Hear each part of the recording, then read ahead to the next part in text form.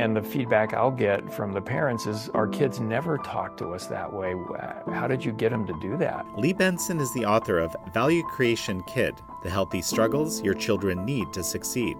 Growing up in a low-income family, Lee went from pulling weeds for 25 cents an hour to founding and selling multiple successful companies. And by the end of these discussions, they've gone from, I'm a victim and I'll probably never amount to much, to I can start anywhere and go everywhere. What is the downside to protecting kids from adversity? How do we create opportunities for our children to grow and eventually prosper on their own? And what role should the government play in all of this? This is American Thought Leaders, and I'm Yanya Kelly. Lee Benson, such a pleasure to have you on American Thought Leaders. It's great to be here with you, Jan. Thank you. A mutual friend of ours made me aware of a book you've recently written, Value Creation Kid. And, you know, when I first heard the title, I have to say, I thought, what is this about? Why are you recommending this book to me? You know, and then I read the subtitle, and I'll actually read it here, the healthy struggles your children need to succeed. And then I thought to myself, oh, okay. In our society today, there's a lot of focus on victimhood, frankly. That's being taught in any schools. I find it incredibly concerning. I feel people that are taught to think this way about themselves won't have a means, however much it might be true, won't have a means even to empower themselves because they've been taught that way. I'm very concerned about it. You've come up with a whole methodology which you've actually applied to help deal with this, right? And this is something I think I want to start covering more on American Thought Leaders episodes is you know, how do we deal with some of the madness of our times? So why don't you tell me a little bit? I think what you're talking about there becomes an excuse for not achieving anything. I'm a victim. It's not my fault I'm here. I come from a low-income family.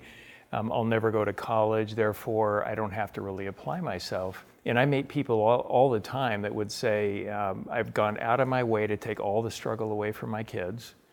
I don't want them to have to experience what I experience. And I'll ask, and this is a story from probably 2 months ago, so how's that going? Well, I have two sons, and they both live in the basement. One is 23, one is 27, and I don't see any way they're ever going to be able to move out.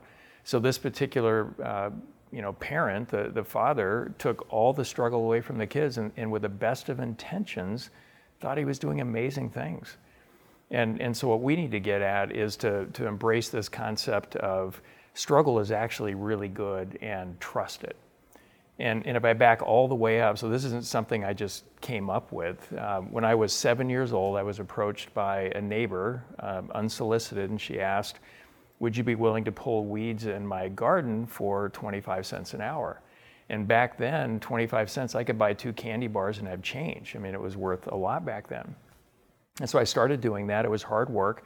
And I was thinking, you know, every couple of weeks I'd go over and do this. There's got to be a better way, even though I really appreciated this. And I grew up in Spokane, Washington, and we had a lot of snow back then in the winter times. And I started asking folks, hey, can I shovel your driveway and sidewalk? And I would get 50 cents to do that, and it would take me only about a half hour to do each one. So I just fourfolded my money.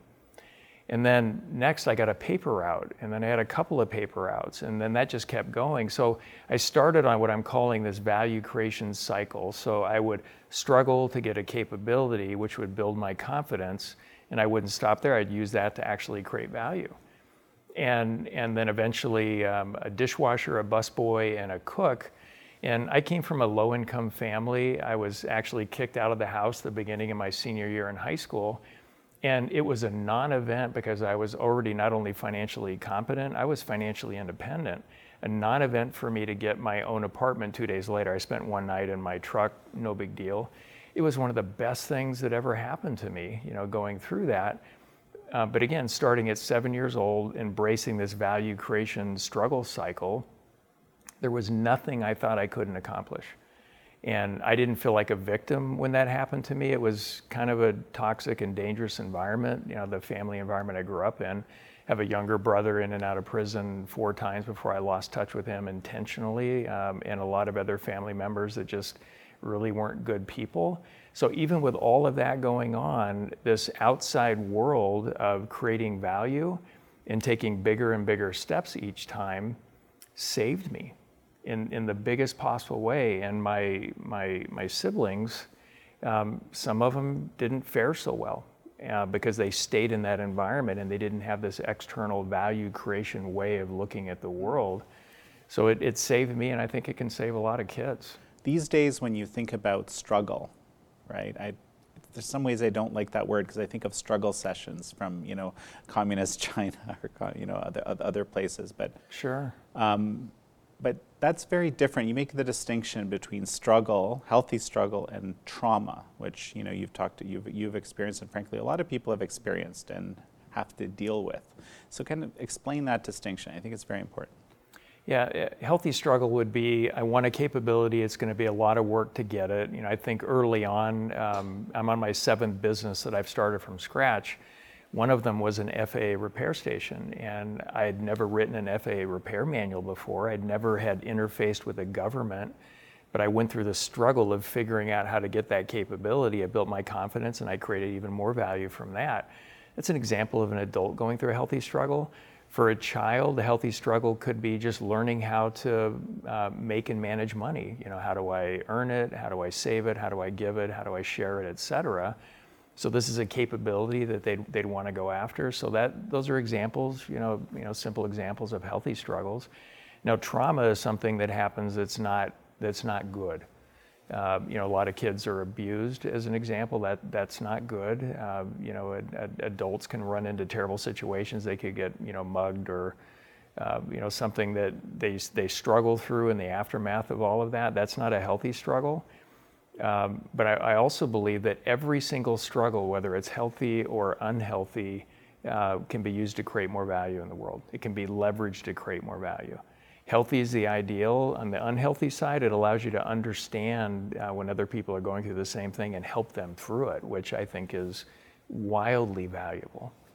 I don't know why I keep thinking about this, but when you keep talking about creating value, I can't help but associate it with money. But that's not what you're talking about, right? And that's what it could be, right? It could be. But it's actually a much bigger concept. It's like kind of creating something that will be good for others, good for the world, good for your community, right? And sort of focusing your life around that. That's what value creation means. I've got that right? You do. And when I think about value creation, there's 3 main buckets, and we talk a lot about this in the book. There's material value creation, there's emotional energy value creation, and there's spiritual value creation. And so figure out which bucket or combination of buckets that you want to create value in. And a lot of folks would say that time is the scarcest commodity, you never get it back. And for me, for decades now, the scarcest commodity on the planet is positive emotional energy. When it's running on 9 or 10, all kinds of bad things can happen. Obstacles come up, no big deal. I'm going to blow through it and it's going to be amazing. When it's running on 1, you get a flat tire and it ruins your week. And so I think that's probably the most powerful bucket of value creation because it supercharges everything if you can maintain high positive emotional energy. And to take it a little bit further, when you interact with groups, are you the person that takes the energy out of the room or do you give it?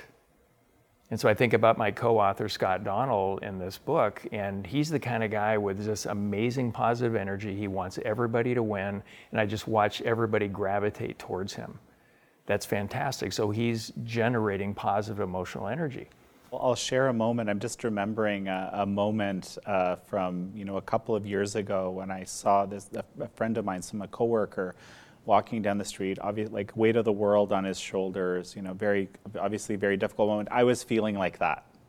I was feeling exactly like that. I see him coming down the road and I'm like, okay, there's no way I can look like this when I pass this guy. I have to be. So I was like, hey, how you doing?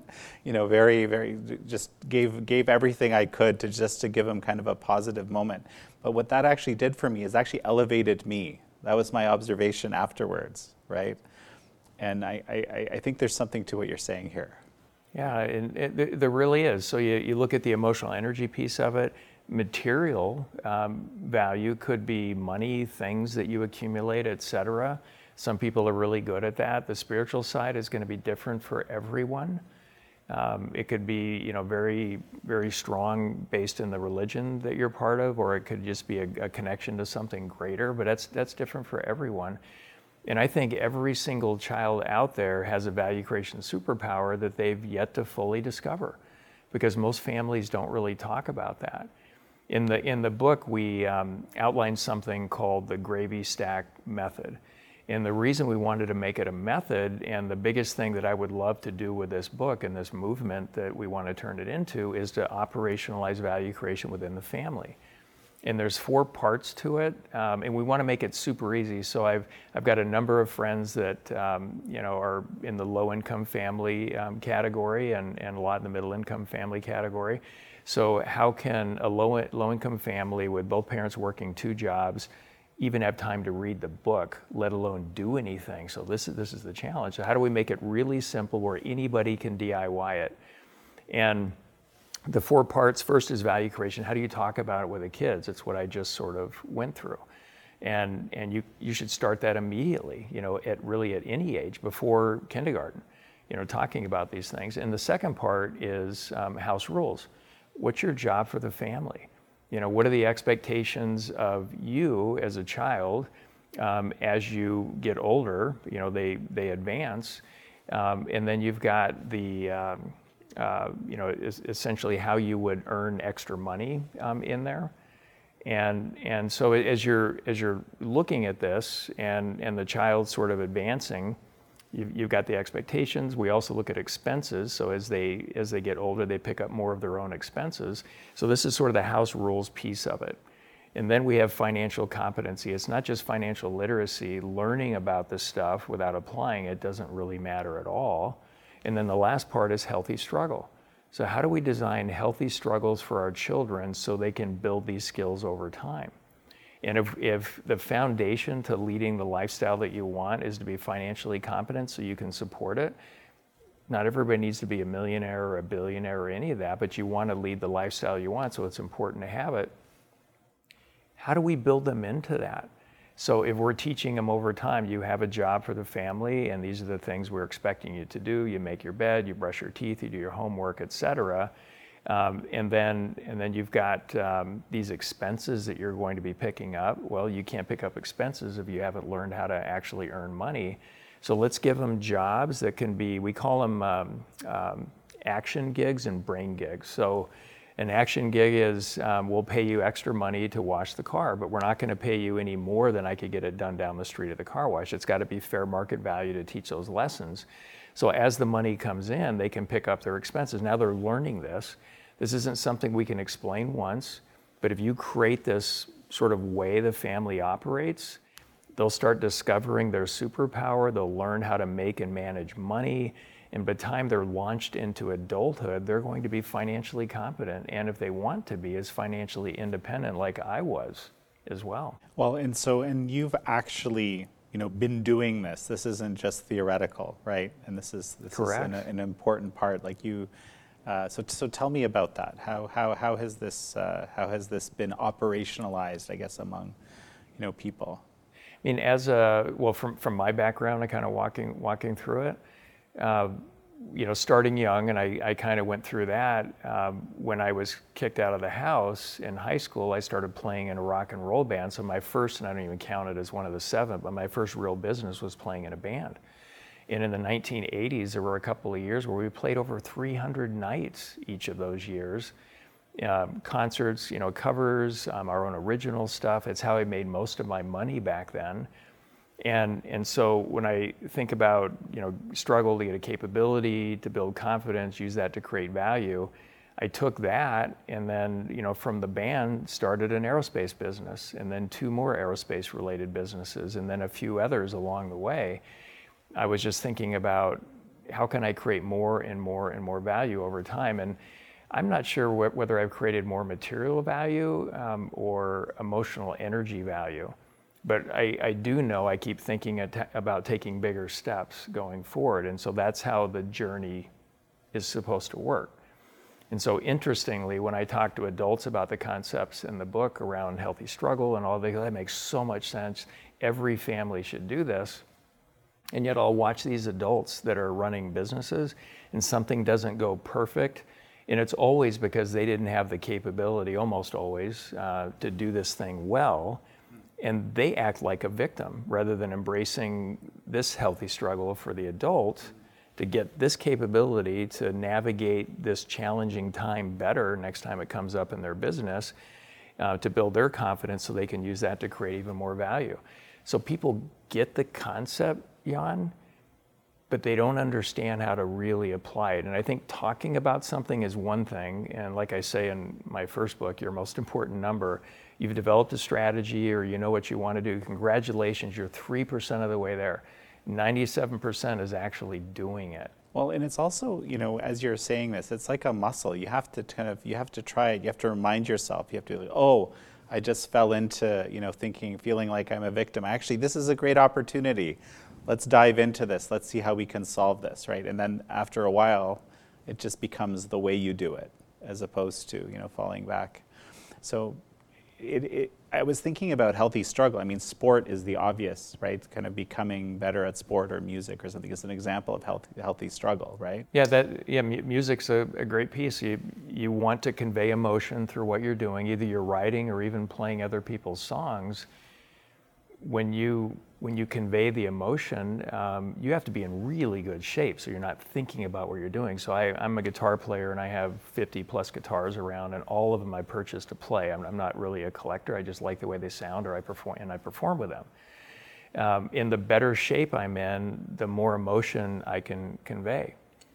And so thinking about emotional energy, I was in an event this last summer that an artist by the name of Steve Vai put on, and they call it a guitar camp. And so for 5 days, 150 guitar players are there, and he invites Tommy Emmanuel. And I'm thinking, wow, this is literally maybe one of the best, if not the best guitar player on the planet. And he comes out, he does a rendition of a Beatles song on the acoustic guitar. And this guy will talk about how intentionally he's pushing the envelope of how to convey emotion through the instrument. He plays the song, and I'm fighting back, trying not to tear up and cry. And I'm looking around and everybody's crying. And our host, Steve, comes up on stage probably 5 minutes later and says, I'm sorry, I was looking for boxes of Kleenex. I couldn't stop crying listening to it. That's amazing, right? I mean, thinking about, a healthy struggle to get to that point where you can convey that emotion. And then in talking to Tommy Emmanuel afterwards, he said, yeah, I'm not even close to where I know I can be. So you get on this track to create value, whether it's material, emotional, or spiritual, and you want to create more and more value each time. I theorize and fully believe that once you get on that road, you will never get off. Well, and what is the role of humility, since we're talking about that now in all of this? What is the role of humility around this? Yeah. That's sort of interesting. I've never been asked that question before. Wildly important, I would think. I mean, I think the more value you create, the more humility we need to exhibit, going forward. I'd never like being put on a pedestal at all, and I diffuse that pretty quickly, because you'll always let somebody down going through. But if you're trying to connect and help other people create value, I think humility is a giant part of being able to fully connect and be there for them so they can do it. Well, it just struck me that I bet some of the reason that he was so effective, right, is that he also realized that he wasn't near his pinnacle. That he was just on this part of the journey. That's just my hypothesis. Well, I think that's right. And what I observed about him, he came in the room, he treated everybody the same, walked into the crowd, shook everybody's hand that was around him, and he was just incredible. And for somebody that accomplished, I've seen a lot of folks that are very accomplished that don't treat other people very nicely. When I asked you earlier about, some kind of the practical applications, you have actually shared this methodology with any number of families who have actually been applying it. And I guess I want to hear a bit about that. Like, how has that gone? You have a whole methodology that you're applying, and a whole system, right? Yeah, and this is fairly new in the last year, kind of rolling out and testing this and doing research for the book, and what will work in the real world with real people, especially low and middle income families. And so far, going through it, one example that my actually favorite one, I texted a friend of mine, low income family, 3 kids, how's it going? You're trying this stuff. And she texts me back a picture of a stack of books that she bought online to give to all of her friends. And it's working really well. And just having these conversations with the kids in these families, it's changing everything. I'll have friends come over and I'll spend time with their children and I'll start talking about, hey, what's your job? And here's what my job is in the family here in this household, and what kind of value do you want to create in the world? And I bet you have a value creation superpower. What is that? And the feedback I'll get from the parents is, our kids never talk to us that way. How did you get them to do that? I just changed the language a little bit, and you can absolutely do it. So far, so good. And one of the things that Scott Donnell and I have done here is we've created an app called the Gravy Stack app. And it's just to make it easy to manage all this stuff. Although you don't need it, you can totally DIY this within families. And this whole concept for me and why it's so important started back working with so many different businesses, my own companies, and how do we create an environment where adults discover their value creation superpower, where you know you got it right when every single team member is acting like the CEO of their own role. That's amazing. And I used to get comments back in the day before I went out working with a lot of additional businesses where people would say, what are you guys doing here? Because I walk around every employee, and one of my businesses had over 500 employees, they all know the numbers. They look you dead in the eye. They talk about the value that they're creating. It's like you never see this anywhere. And then you walk through, you're the CEO, you know all their names, you know all their numbers, you know what they're doing. They approach you, they're excited to be talking about what they're doing. So, well, isn't this how it's supposed to be everywhere?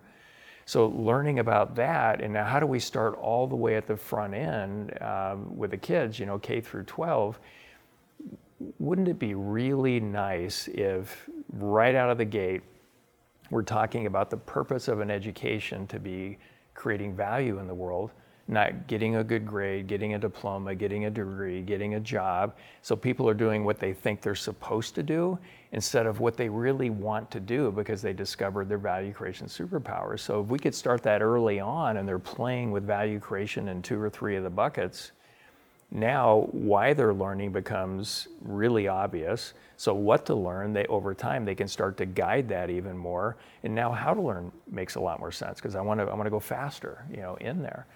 So that's kind of my dream, working backwards from what would a graduating high school senior look like as they're being launched into adulthood? What would be ideal? They can think critically. They understand the power and value of a healthy community, and they want to build those things. They're financially competent, as financially independent as they want to be. And I can go down a short list there. But that would be incredible, and I think that would make a giant difference in the world if we could launch more kids that way. Well, and I think it's particularly relevant, in our current, socio-political, cultural moment, right? What do you make of our times right now, right? I mean, you were talking about some amazing, hopeful, get families to empower themselves, focus on value creation, these different buckets. There's a lot of families and a lot of kids that are, in a completely different world right now, right? Yeah. What do you make of this? For me, it's about perspective, and I've spoken to thousands of high school seniors about the virtues of entrepreneurship, because I believe anybody that creates a job is a hero of mine, because that's one more person that can contribute to supporting their families, which is fantastic. And when I think about perspective, one of the charter schools in Arizona, I went to speak to a small group of seniors, and a lot of the kids were talking about in the beginning of the session, this is a 90-minute discussion that I have with them, is that they'll probably never be able to start a business, never go to college. They're kind of a victim, and there's all this stuff going on. And I noticed this one young woman shaking her head, and I asked, well, what's going on with you? And she looks around at the rest of the classmates and says, I'm from Tanzania, and you have 99 times the opportunity I had in my home country. So I feel like I can do anything here. And by the end of these discussions, the kids are typically saying, they've gone from, I'm a victim and I'll probably never amount to much, to I can start anywhere and go everywhere. And because we're talking about in these sessions, the context is starting and running a business and building it over time. I share with them how I think about it. And so if you're going to run a business, the environment within which you're running this business is largely going to be created by the policies of our elected officials. And so you want tailwinds to give you help. You don't want headwinds to constantly hold you back. And so I tell them, I think voting is really important. I have a process for voting, and I encourage you to have a process for voting as well. And they ask me, well, what's your process? And I go through it. And I say, okay, well, anything or person that I vote for, I want them to net move these needles or pillars in the right direction. And there's 6 of them. It's free people, free markets, personal responsibility, protection from uninitiated force, only voluntary relationships, and the last one, elevating self-esteem. And the ones the kids ask me about the most is, what do you mean by only voluntary relationships? And I say, well, would you like to be forced to do anything against your will? Well, no way. I say, well, one example of an involuntary relationship would be income taxes. So when I go through this at that time, it's, in the past 20 years, I've probably paid $1 million or more in federal income tax alone every year. And if I don't pay it, somebody will come eventually get me and throw me in jail. So that's not a voluntary relationship. And well, what would be better? And I said, well, a consumption tax would be a lot better. And I think our government should be doing things to continually improve citizenry experience and return on taxpayer investment. The experience gets better and the relative cost goes down, just like in the real world. More value, best value wins, all of it. So we go through all of that, and a lot of the teachers would say, "Well, nobody's ever explained it this way, and this really makes a lot of sense." And I said, "Yeah, well, this is my process, and I encourage you to have your own process." And I said, typically, my only option is voting for people or things that will move it in the wrong direction the slowest, but ideally, I want it to go in the right direction. And quite a number of kids would say, "Well, our process is our teachers tell us to vote Democrat no matter what." I said, well, congratulations, you have a process. Most people don't actually have one, but I would encourage you to develop a voting process that creates better conditions to work, live, learn, and play for your family, the communities you engage with, and groups that you're part of, et cetera. And I'm always clear, and this is completely right, I'm not affiliated with any party. I'm for better conditions to work, live, learn, and play.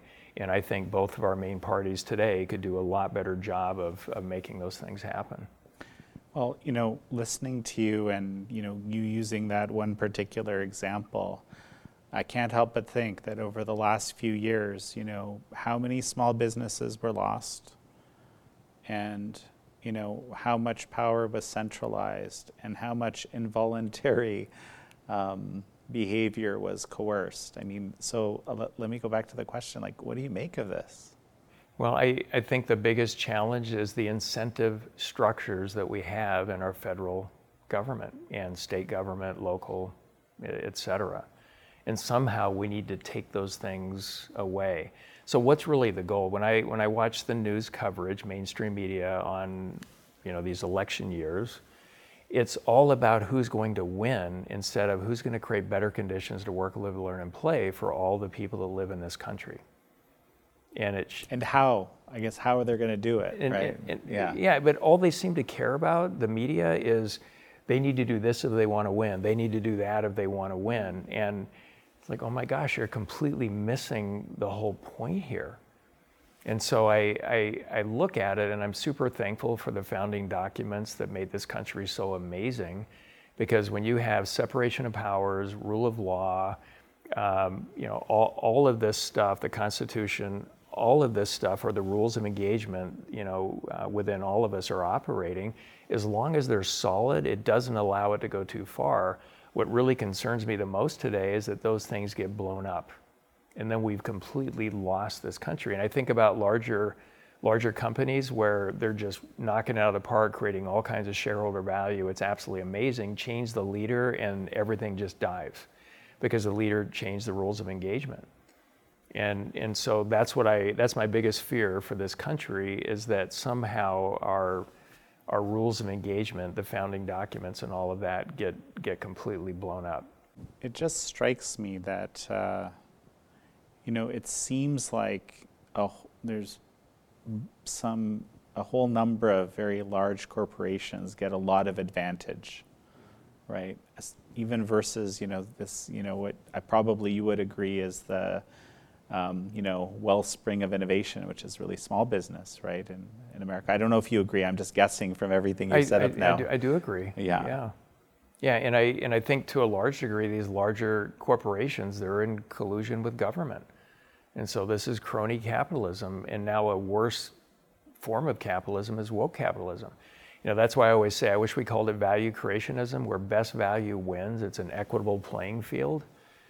That's not what we have. If we could write legislation that would go in and scour every agency at the federal level, the state, the county, the local level, would scour every one of these organizations or institutions for any unhealthy incentives and wipe them out, make it illegal to do it, that's the most important thing we could do. But it's kind of hard to get the folks that are playing the game to actually do that, right? Tim, break this down for me. Unhealthy incentives. What exactly would this, let's say AI, because we have them these days, they could possibly do this. What would they be looking for exactly? Any conflict of interest. So I personally believe if there's a public union, they shouldn't be able to give a bunch of money to folks that are creating the conditions for the members of the union. That's a perfect example, and it's everywhere. You look at our health agencies, the NIH, and I haven't thought and looked into this nearly as deeply as you have. They should not be able to invest their employees in organizations, big pharma or anything else that's going to give them any kind of a kickback, directly or through their investments. Our congressmen and women, that they shouldn't. I don't think they should be allowed to invest in corporations that they regulate. You could really go on, and it's fascinating to me because even in the sort of elite Republican or Democrat environments, here in the state, a lot of these folks are talked about and held in the highest regard and integrity and everything else. And I sit back and watch them. If offered the right incentives, they'll fully embrace crony capitalism, which makes conditions worse to work, live, learn, and play for the rest of the citizens here. It almost seems like it's almost always about the money, and money's not a bad thing. I think of money as just accumulated best efforts. So any money I have in the bank, I put in all these efforts. I was able to save some. That's great. I can trade my best efforts for somebody else's accumulated best efforts. That's all it is to me. But it should be, in my opinion, an equitable playing field if we really want to get the most value out of this country and, for that matter, every other country on the planet. Wouldn't it be amazing if every country thought this way? I think it would. Oh my but there's gosh. a question of, frankly, morality, right? That's what it comes down to. If you're talking about, folks that, have it good and decide, hey, I'm going to make it better for myself, even if it's at the expense of these others, right? That's the thinking du jour, so to speak. Well, here's what I think they don't get. I've had a lot of folks over time say, what I've done in my businesses for my employees. In one of them, I put in a 10,000 square foot gym, had full-time trainers 6 days a week, gave them more money if they trained 2 days a week in their paycheck. If they brought their family members, put even more money in their paycheck. Did that and so many other things, and it cost a fair amount of money to do it. And most other business leaders would say, we can't afford that, we would never do it. I mean, this is just one example. So you don't understand, we've grown faster than you, we make a lot more money than you do because we do these things. And so when you think about win-win value creation, you can make a whole lot more over time, and you can sustain that, and you can scale it, you can accelerate it when you're thinking win-win exchange of value, as opposed to win-lose and feeling good about that, because the losers won't hang out very long. So I've always thought if they really understood this concept and they got on that track for a little bit, they would never get off, because that's really where they would make the best returns if financial returns are important to them over the long run. I wonder if this isn't a thing, this is something I've been thinking about lately. I wonder if we haven't, as a society, somehow embraced this win-lose dichotomy, like that win-win isn't really a thing. It's not a win unless the other person loses. And I see that, in for example, in communist China, that is how the leadership views its success and failure. The other side has to lose. It's baked in. I wonder if somehow as a society we haven't kind of bought into that to some extent. Yeah, I think there's a fair amount of it. And when people feel good that somebody else lost, I don't feel good when somebody else loses. Even if I'm not really particularly fond of those folks, that's not making the world a better place. It doesn't, it's really not helpful. And I get to work with a lot of organizations, and every month I usually pick up a couple more companies that I work with. And when I talk about value creation, it's not uncommon for the senior team to say, well, it can't just be about the money, because I go in and I say, well, what's the one number that says above all others for the organization that you're winning or losing the game, and that will drive the majority of the right behaviors? And in the for-profit world, it's typically cash flow or some version of profit. And there's, well, it can't just be that, and it's got to be about, you don't care about people, you don't care about culture. No, you don't understand. All the other things are subordinate to it. If the people aren't happy and winning, the team members and advancing and all those things, then you're not going to optimize the profit piece of it. If our clients aren't happy, that's not going to happen. This is about holistic value creation for the organization, a lot like the book for holistic value creation for a family of any type or size and how you run after it. And it doesn't take very long to get their heads around, oh my gosh, this makes so much sense.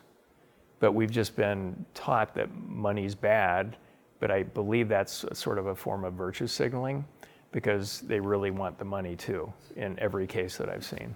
Yeah, that's very interesting, a very interesting observation. It does come down to this idea, though, that this idea that the value creation, creating something that's good for others, it is really the value of positive value creation for the community that is at the root of this, isn't it? So it's really a kind of morality. Am I getting this right? You know, it is, and it's a win for everybody going that direction. When people use terms like altruistic, selfless, I say, well, don't you do things that are in your own best self-interest, whether for this life or the next, depending on your beliefs? Well, yes. So by definition, you're selfish, right? So selfish isn't a bad thing, but you can be win-win selfish, or you can be win-lose. And so the more win-win we are, more things will accrete to you and more opportunities expose themselves. And I do things to create value for as many people and organizations as I can, and that exposes me to opportunities I otherwise wouldn't have available. So one, I feel really good when I help, even if there's no financial reward or anything else. So selfishly, I want to feel good. Oops, I think that's really a good thing. And more people are bringing opportunities to me, and I love that. I mean, I just absolutely love it. So I just think it's a way to create value faster in the world, but people have to understand it, get on that trail or road for a while to go, oh my gosh, this actually really works. So one of the things I've noticed talking to people in all sorts of different communities in America, and frankly in Canada, my home country, and other places as well, now that I think about it, there's a lot of people that have just been very kind of demoralized. You don't appreciate what they have. We talked about this a little bit in this interview. And they don't see a lot of hope for the future, and they don't see the promise of their country. And it might be hard for them to see promise in, an educational method like the one you're proposing here, or an approach. Do you have any thoughts on how to get through to those people? That's such a big question. Like when I talk to the kids, what would it be like if your purpose in life, your primary motivation was the value you created, not external things like TikTok likes or being part of the special club or anything else? Now all of a sudden, when you're down this road of creating value, you develop this intrinsic motivation, and you're not really subjected or influenced so much by external forces trying to bring you down. But if you're not on the path of creating value and really going down that road, it's easy to be too influenced by what's going on out there. So once you start on this road, anyone, a child or an adult, I believe that everything will get better, and I believe the bad that's going on in the world it's a pretty small part of the population, so let's not let the 3% or 5% at most take down the 95%. That doesn't make sense. In what you say makes perfect sense to me. I guess what I'm thinking is, do you have any thoughts on how we might reach those people who have been so-called black-pilled, right? And they're not, it's hard for them to think about things this way, right? How can I empower myself? How can I create this positive change? It's a very different, it's almost like a nihilistic form of thinking. I keep encountering this. You probably do as well. So how do we get through to those people? I mean, it's not an easy answer. I realize that, right? It's not an easy answer. And I talk to lots of groups. I'll even host regular, think tanks around certain topics like K-12 education and other things in my studio. And I want to talk about what's possible and productive ways to get there. The majority of folks out there, unfortunately, because of the culture in this country right now, if I want to know more about why something or something won't work, or what's wrong with people, or why it won't work, whatever, that's all they want to talk about, is just to go after it. And I usually say, okay, that's fine. We can admire the problem as much as you want to, but what would the ideal state look like? And how could we actually get there? I'm able to change the discussion to go in that direction. If somebody just wants to complain and, again, admire the problem, I think is a great way to say it, that's okay. But every minute you spend doing that is 1 minute that you're not creating value in the world. You're not helping somebody else. So it's all in perspective, and I don't think I'm going to have 3 or 4 sentences here that are going to change everybody. But if you think about, how do I create value in the world? What is my value creation superpower? When I come into a room, start with emotional energy. Don't be the person that takes the room down. Be the person that lifts the room up. Start there. And as you start elevating your own, it'll supercharge anything else you want to do when it comes to creating value in your life and the communities that you're part of. So Lee, this has been an absolutely fascinating discussion. As we finish up, I want to touch on something that really struck me in the book. And you make this distinction between happiness and joy, right? And a lot of people today will say, what is the meaning of life? What do you want in life? I want to be happy, in life, liberty, and the pursuit of happiness, right? But you make this distinction, and I thought that was interesting and poignant. And maybe tell me a little bit about this. Yeah. Yeah, I've listened to a lot of speakers, experts in the different areas say that if you're not happy 100% of the time, then something's wrong. So you need to go through all these processes and figure it out. And joy, foundationally, I believe it's personal fulfillment. If I had a most important number for myself, it would be fulfillment quotient. And how is that elevating and growing over time? So I can go through healthy struggle, unhealthy struggle, difficult times in any way, shape, or form, but I can be still elevating my fulfillment going forward. And so that's how I think about the difference. How could you ever really be happy if you didn't understand the opposite of it? And so that I think you're going to ebb and flow, but you can raise your underlying fulfillment and joy continually throughout one's life. That's my view. I'm just going to comment on this because this just struck me as you were talking. I'm sure someone has talked about this before, but it's life, liberty, and pursuit of happiness in that order, right? So the liberty part is ahead of the pursuit of happiness. So, and the liberty part seems like you would need to have a bit of at least some healthy struggle to maintain as we're learning today. We're going through that right now a lot. Yeah. We are, I agree. Any final thoughts as we finish?